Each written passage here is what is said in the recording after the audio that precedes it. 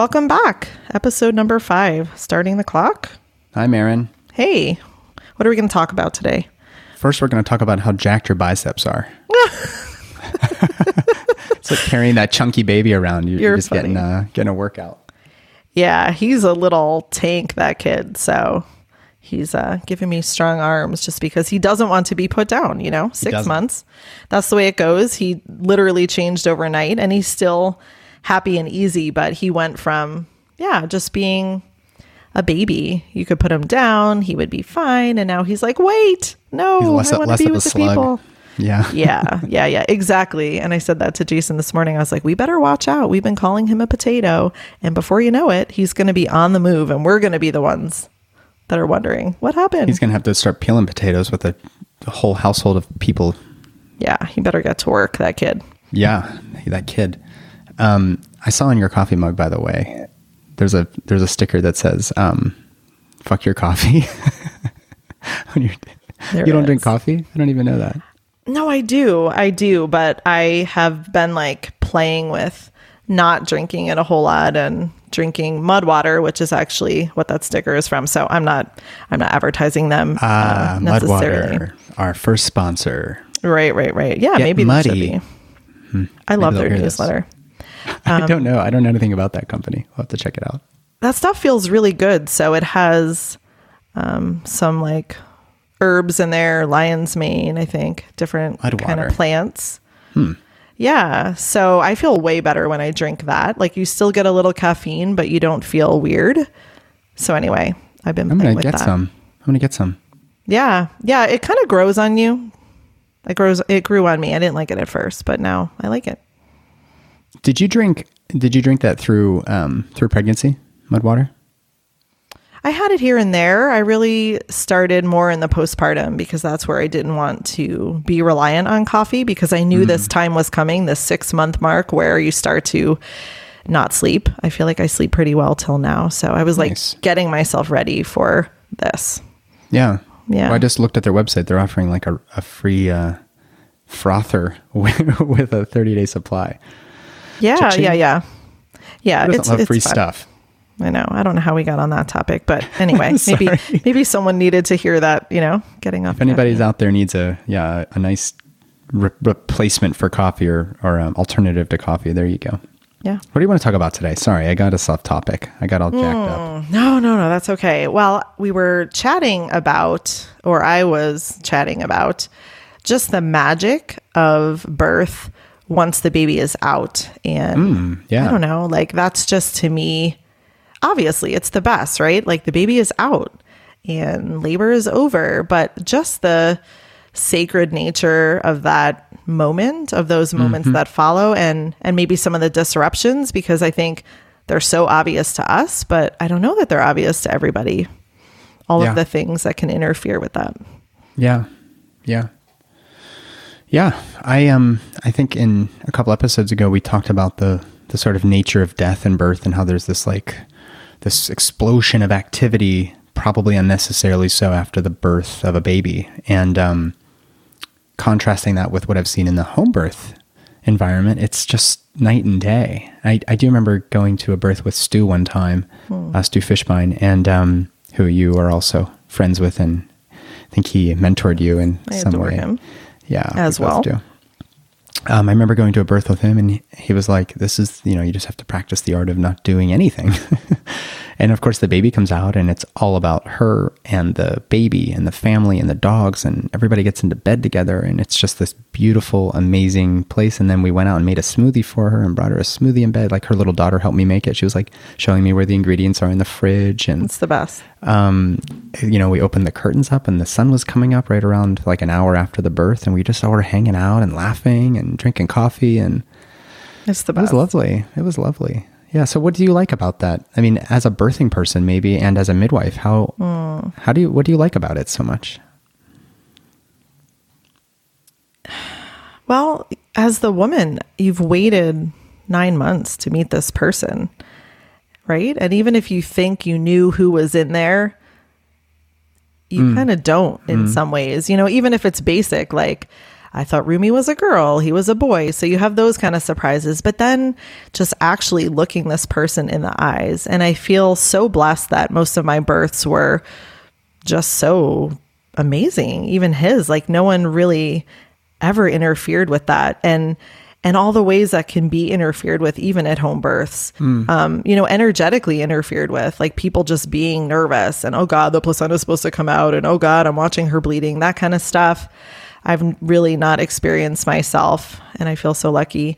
And then all the other little things, sticking the stethoscope in for a baby that's clearly breathing fine.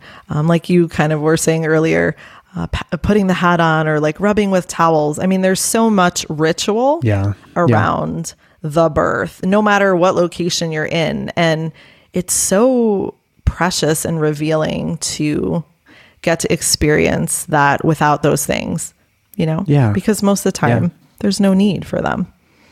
Well, ritual is an important part of many of our lives, right? And the rituals in the hospital, I don't like them. But I'm sure you have rituals after your births, right? So what are some of the rituals that you do? Either, again, you can answer as a midwife and separately as a birthing person. Yeah, sort of as both. I think the immediate postpartum, like the first couple minutes and even that first hour, it's a ritual to leave that bubble intact. So even as the midwife, how little do I need to be involved? Most of the time, very little. I don't need to touch a baby. I don't really even need to touch a mom. It's observation and leaving that bubble intact so that she can release her placenta. She can birth her placenta. She can get into bed with her baby, and the bonding and the nursing.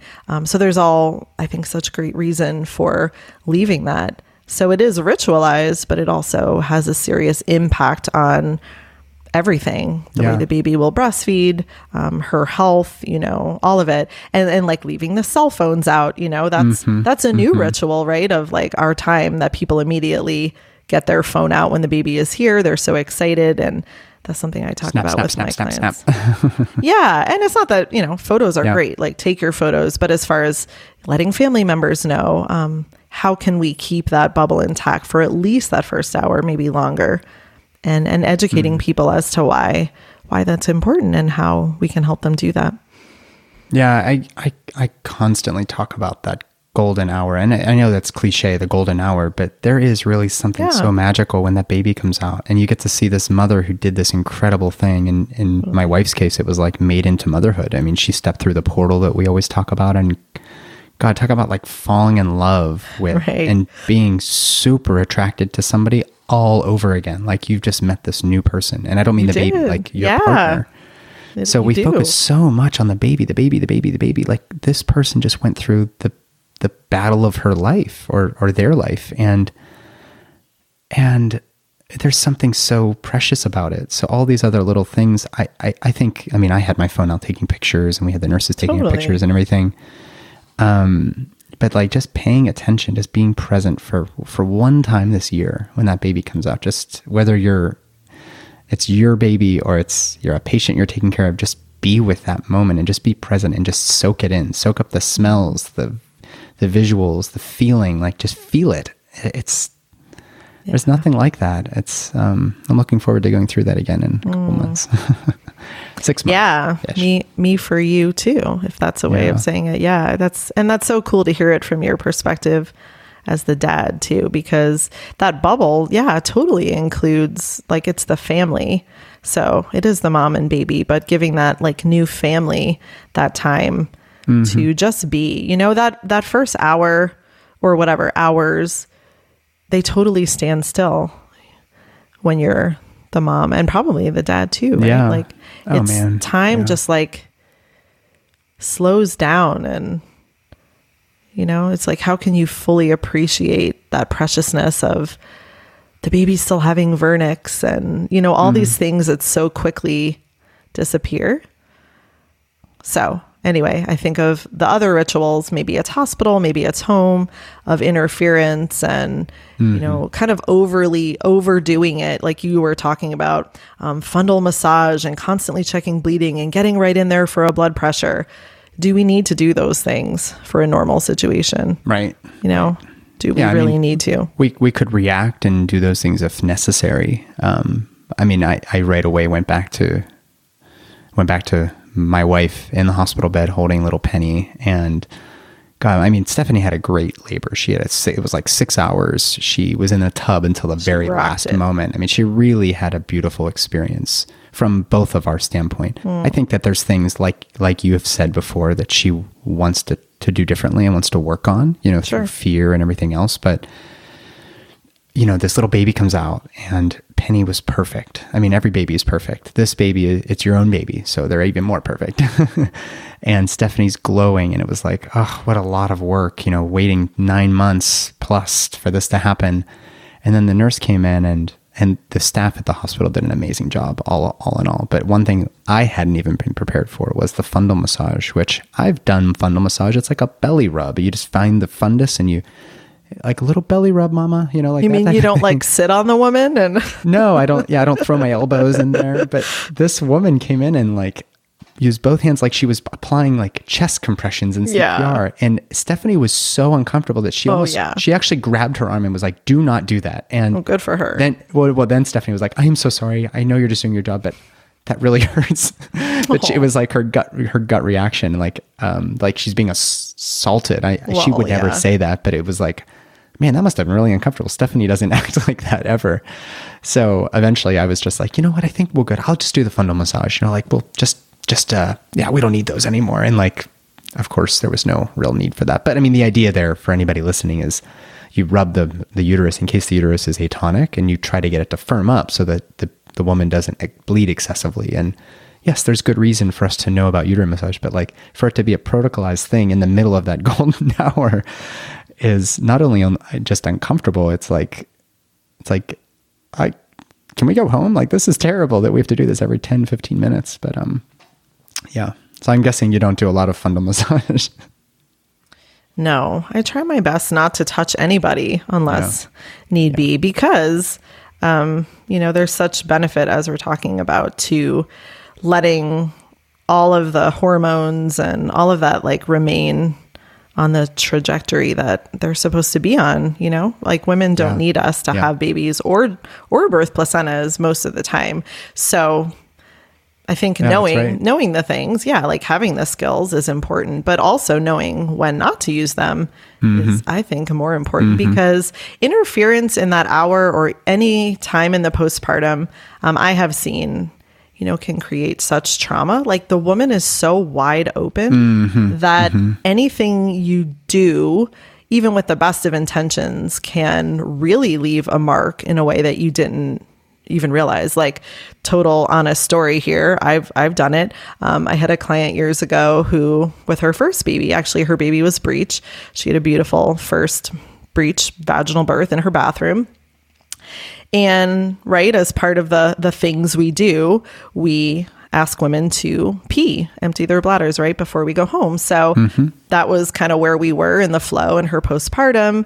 And long story short, I helped her with her next birth, her second birth. And as we were preparing for that baby, she said very honestly to me, she's like, "Hey, that was really traumatizing when you told me I had to pee last time, because I left my baby on the bed."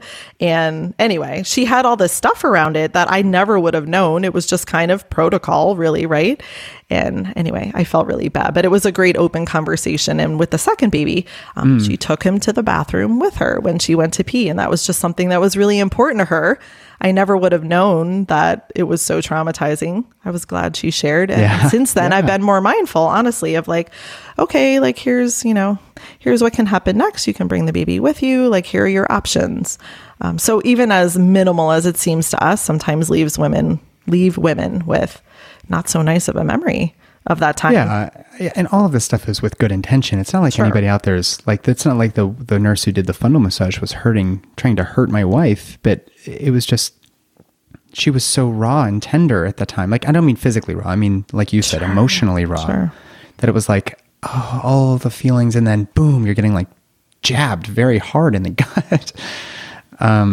It's all done with good intentions. It's something that another experience I've shared many times before, and I'm sure I've shared it with you as well, is there was a preterm baby that birthed in the hospital when I was in residency, and baby came out. Mom actually had a really bad hemorrhage, telling me she probably had some infection in there that caused her membranes to break open a little bit earlier than hoped. And but we got her bleeding under control. But meanwhile, the baby was not doing so well. And the baby was like 33 weeks or something. And 33 weekers generally do very, very well. I mean, all things considered, especially if you're in a hospital with a trained NICU staff. But they called in like multiple people to try to get the baby intubated and ventilated and could not get anything in there. So they brought the baby back to the operating room, found that there was a missing 4 centimeters of trachea. That's not a reparable anomaly. So this woman was going to have to say goodbye to her baby. Oh, man. So we're in the operating room. The mom is holding this baby, and like the staff is fixing the blood pressure cuff, and they're doing the things, and they're doing all the stuff. It's the stuff that we are supposed to do, that we have to do. You have to do these things. It's policy. It helps minimize bleeding, blah, blah, blah, blah, blah. The surgical instruments are being rearranged. The nurses doing documentation. The doctors are all trying to find something to do. And the doors swinging open and back and forth. And eventually the lady was just like, can you just leave us the fuck alone? As she said goodbye to her baby. And this baby took its final breaths in her arms. And I almost get teary-eyed even every time I tell this story, because now with having gone through this with my own wife and our daughter, I mean, just think about how important that moment is. It's not even just all the happy hormones of birth.